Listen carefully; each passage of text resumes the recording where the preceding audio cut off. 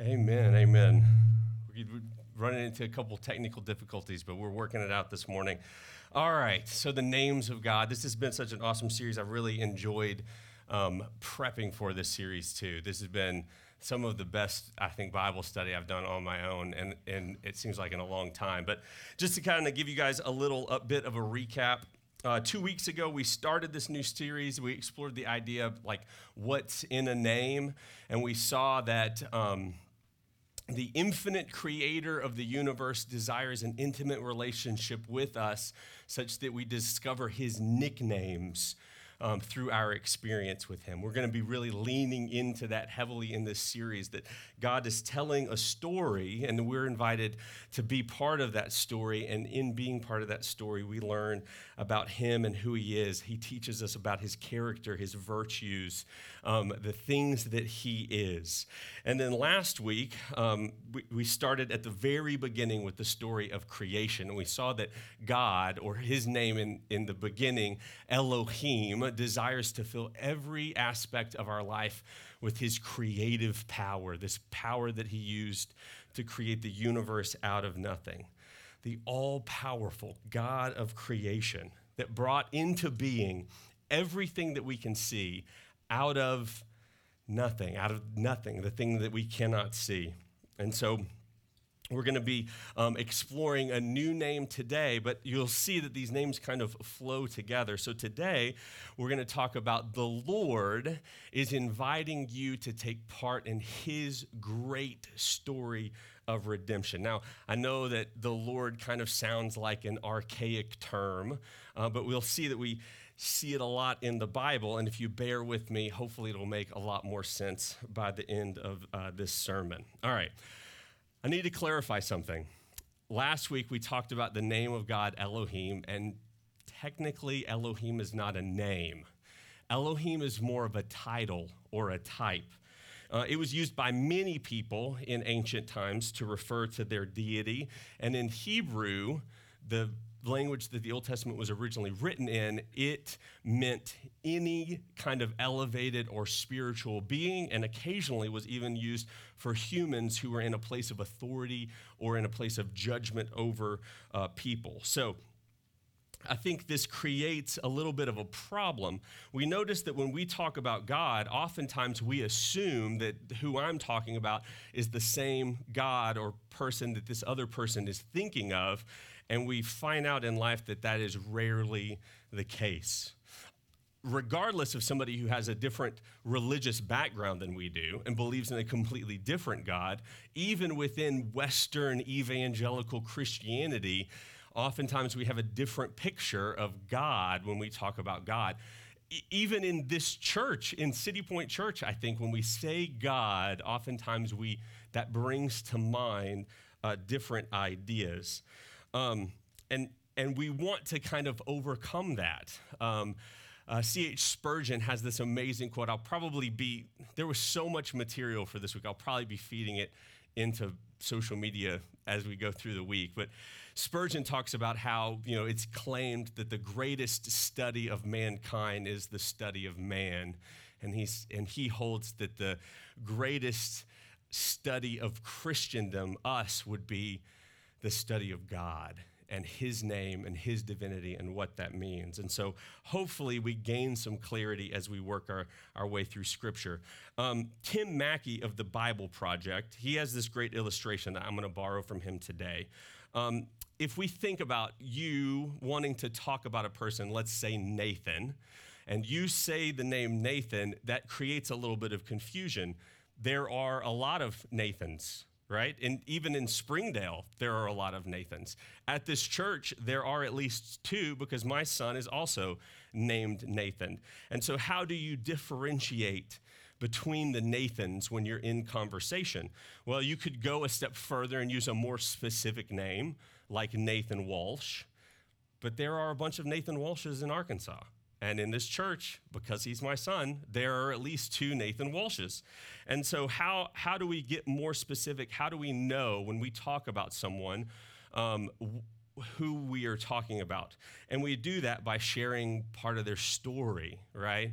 If you were talking about me, you might include that, I grew up in Mississippi, and that comes through in my accent every now and then, even when I'm trying to cover it up, or that I moved to Northwest Arkansas and helped plant City Point Church, right? You tell a little bit of the story, and that helps to be more specific about the person that you're referring to.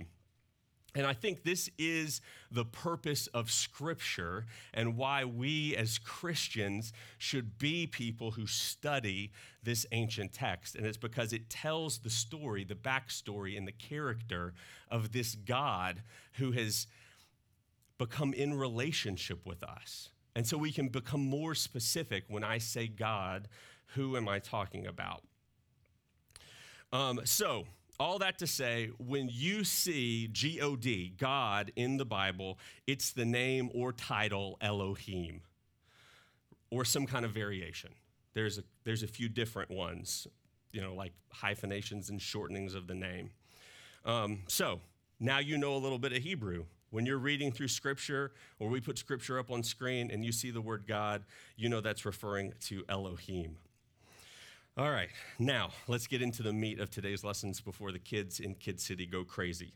Today we're talking about the Lord is inviting you to take part in his great story of redemption.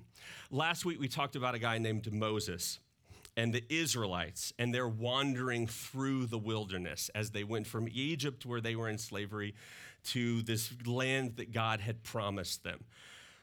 While they were on this journey, there was a lot of uncertainty. Right? Where were they going to get food? Where are they going to get water? Where are they going? How do you raise your family in the desert? And this uncertainty we see rolled over into fear and concern and then complaining, as so often it does in life. They couldn't recognize the providence of God in their lives at the moment. So Moses was inspired to write their history, to remind them of the God whose people they were. So let's start in Exodus.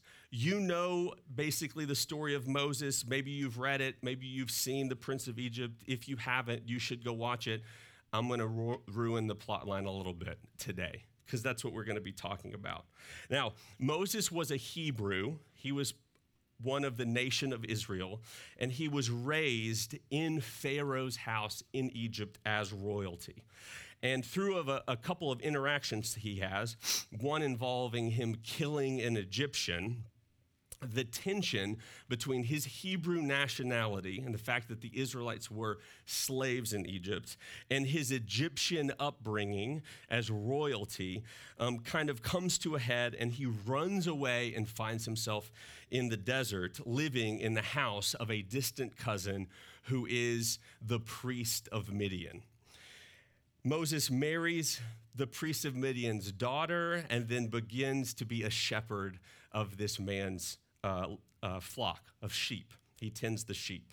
So let's start in Exodus chapter 2. Exodus 2, verse 23 says, years passed. So there's a gap of time between when he runs away and where we're picking up. Years passed, and the king of Egypt died. But the Israelites continued to groan under their burden of slavery. They cried out for help, and their cry rose up to God. When we read God there, what do we hear? Elohim, right? That's the name from last week. So their cry rose up to God. God heard their groaning, and he remembered his covenant promise to Abraham, Isaac, and Jacob. That's their forefathers or their ancestors. He looked down on the people of Israel and knew that it was time to act. How interesting is that? And then into chapter 3, one day Moses was tending the flock of his father-in-law Jethro, the priest of Midian. He led the flock far into the wilderness and came to Sinai, the mountain of God. There, the angel of the Lord appeared to him in a blazing fire from the middle of a bush. Moses stared in amazement. Though the bush was engulfed in flames, it didn't burn up. Now, Moses is having this amazing experience, and that might cause you to miss what happened here in the first few verses of chapter 3. We go from talking about God, Elohim, to talking about the Lord. And why is the Lord all capitalized? Well, we have a great explanation if we continue to read. So this character, the Lord, tells Moses that he's heard the cries of Israel and that he is going to deliver them from slavery in Egypt and lead them to a land that will be perfect for them.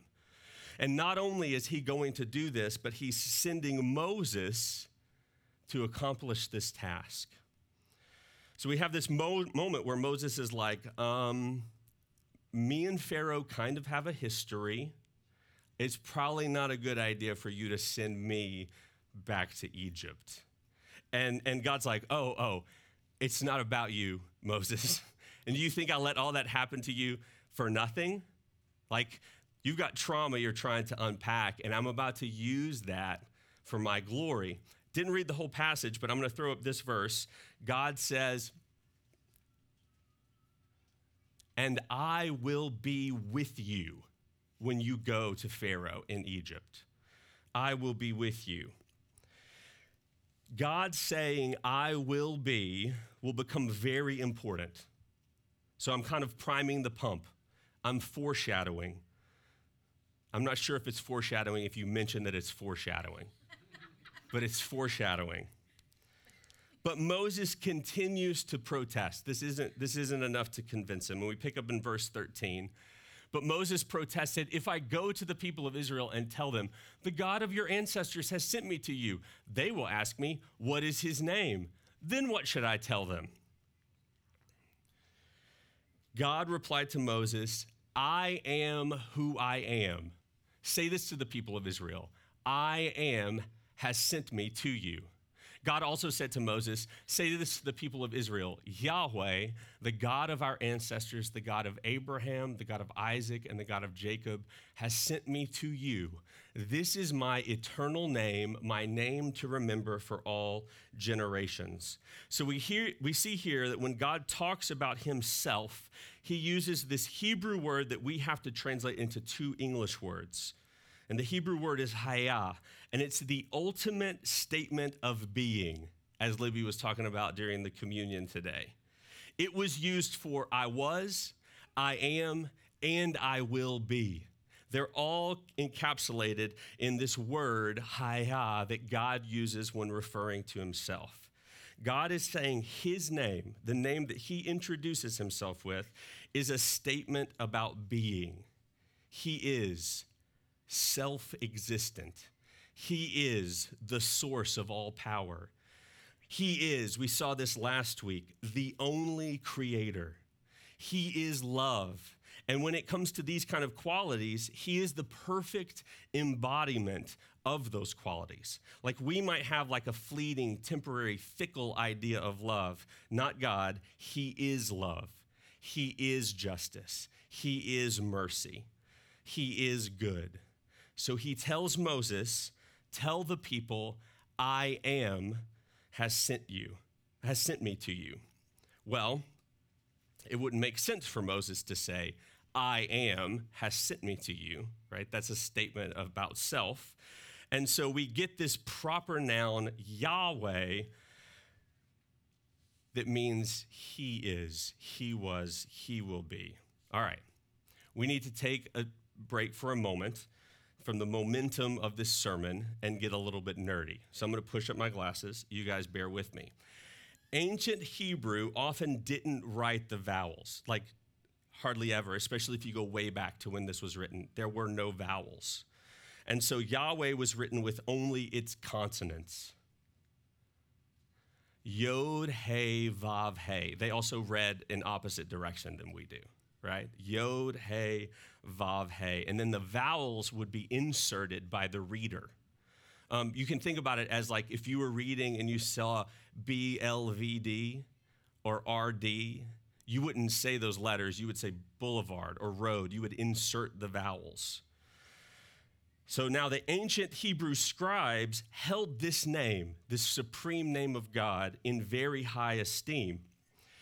And we see in Leviticus that blasphemy against the name of God is a very serious sin. Like it's the top. You don't blaspheme God.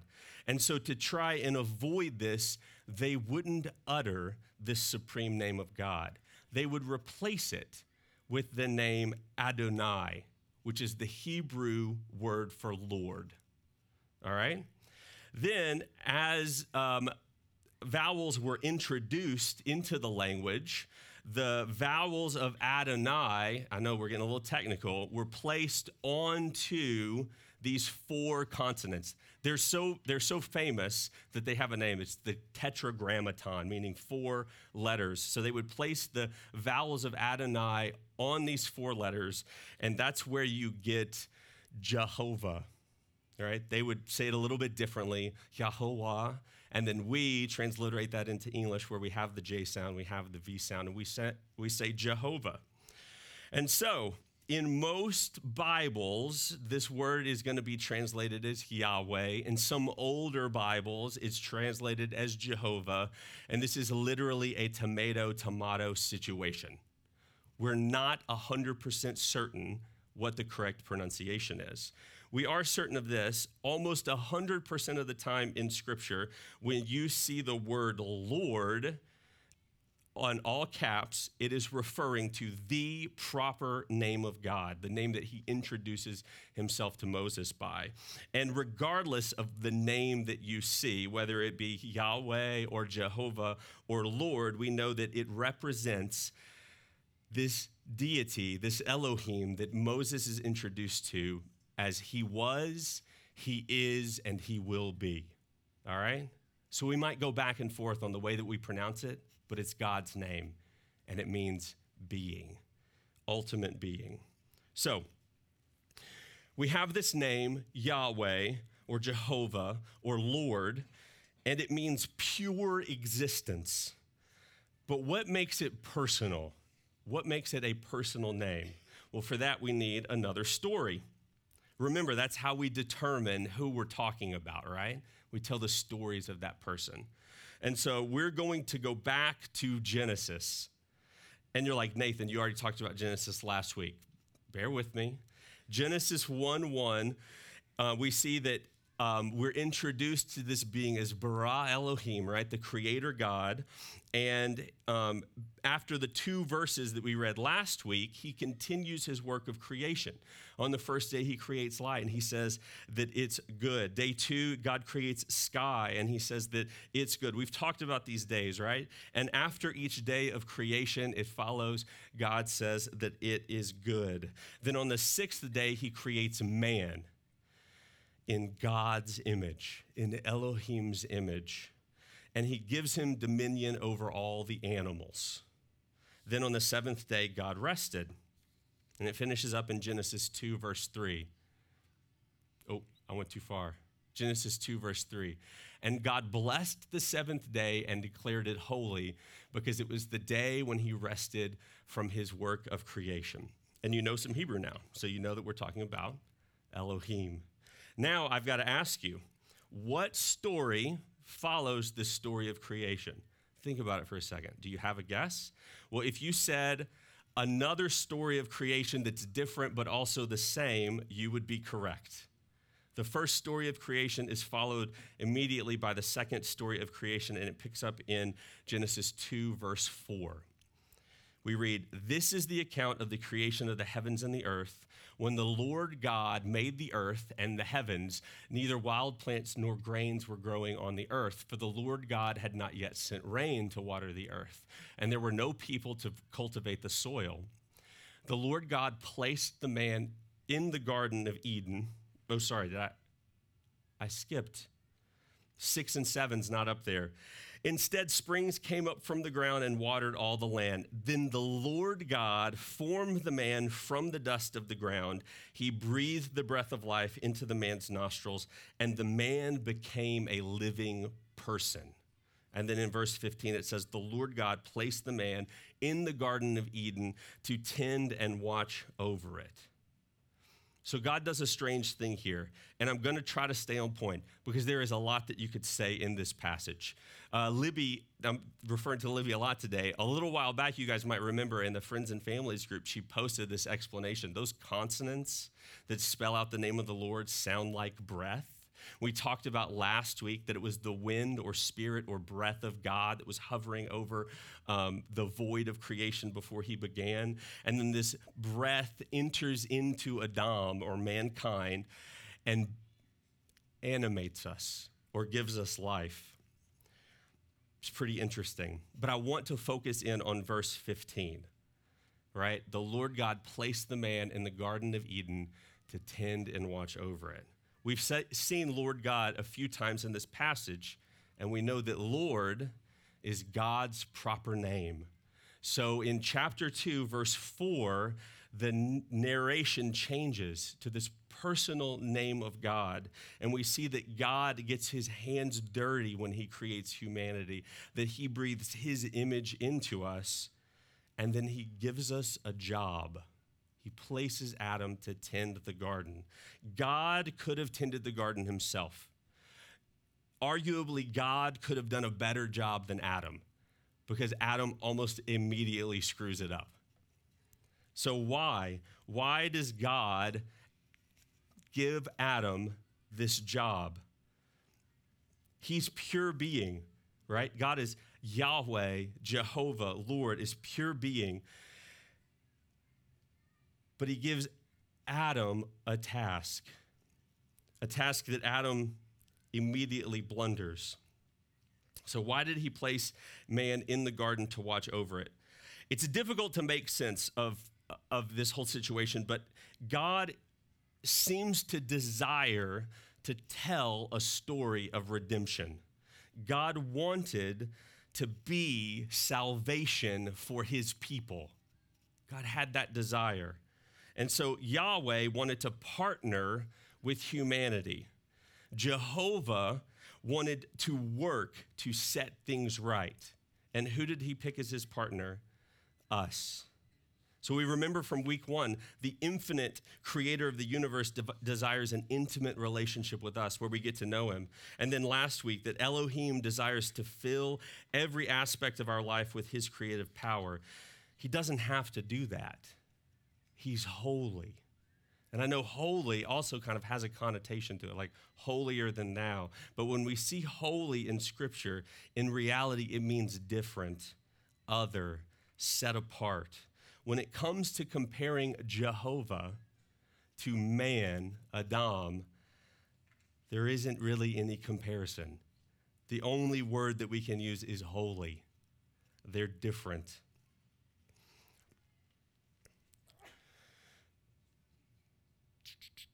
Oh, there we go. And then he goes and makes covenants. We haven't talked about covenants necessarily, specifically. That could be a whole sermon series in itself. But God puts himself into a binding contract with his creation that he knows isn't going to uphold their end of the deal. But again, he desires to tell the story of redemption. His power is awesome, but he goes and hears the cries of his people who are in slavery. He doesn't need to do that. He's the all-powerful creator of the universe.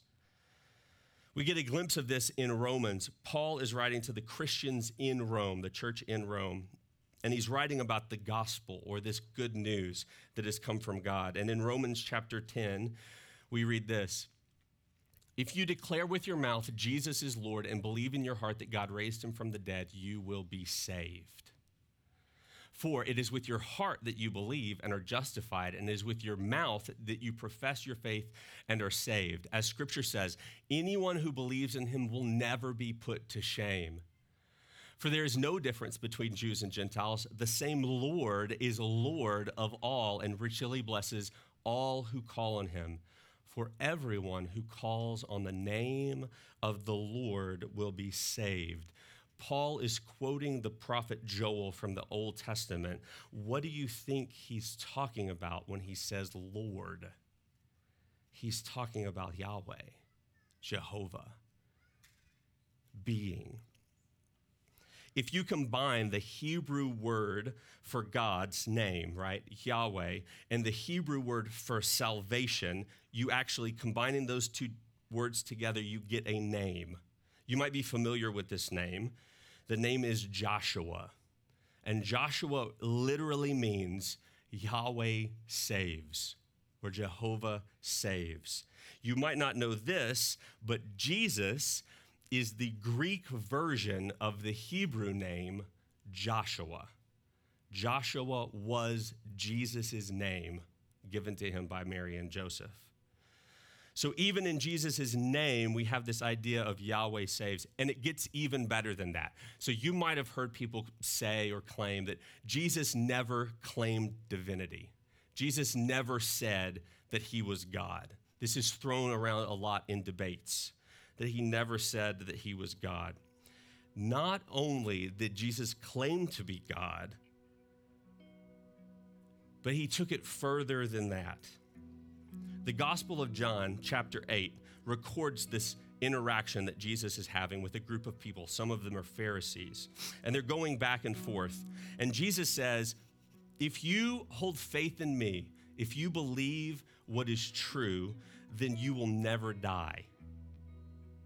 And they shoot back with, look, even the prophets, even the great men of our faith, even Abraham died. And Jesus corrects them, and he says, no. Abraham was looking forward to my arrival. He's hinting that maybe Abraham was looking forward to salvation and redemption. Abraham was part of that story. And they fire back, look, you can't be more than 50 years old. How in the world do you know what Abraham looked forward to? And then we see this in John chapter 8. Jesus answered, I tell you the truth, before Abraham was even born, I am. At that point, they picked up stones to throw at him, but Jesus was hidden from them and left the temple. What do you think Jesus was saying when he said, I am? He was claiming to be Yeshua, Yahweh saves. But we know that the Jews took blasphemy very seriously. In Scripture, it looks like Jesus was crucified for claiming to be a king of the Jews. But the Jews really brought Jesus before the Romans for blasphemy, for claiming to be God. We see in the person of Jesus Christ that Yahweh is a God that hears our cries for help. Jehovah is a God that empowers us and then invites us to take part in his plan of redemption. The Lord is inviting you to take part in his great story of redemption. I have a little story to illustrate this. If you guys haven't met my son, his name's Nate, and he's like 22 months old, almost 2. A few months back, I invited him to help me put the dishes away out of our dishwasher into the cabinets.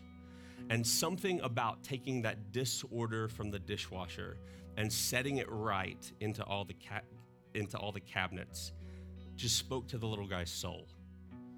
And now he is constantly checking to see if the dishes are clean, because it's his job to put them away. Now, Nate cannot put dishes away. He can't reach the cabinet, and the cabinets that he can't reach are all locked. But he calls on my name, right? No matter where I am in the house, he calls on my name, and I come into the room, and he gets the dishes out of the dishwasher and hands them to me. I empower Nate to take that disorder in the dishwasher and put it right. And that is the kind of God that we serve.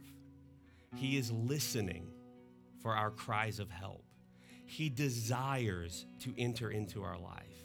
And not just that, he's inviting us to take part in his great story of redemption. Let's pray. Father, we just stand in awe that you would care about us so much, that you want to know us and be known by us. And so we thank you for your scripture and the story that you're telling throughout time. Yahweh, you were, you are, and you will be. That power, lives inside of us. And so we just thank you for the opportunity to help you set this world straight. In Jesus' name, amen. You guys stand up, let's sing.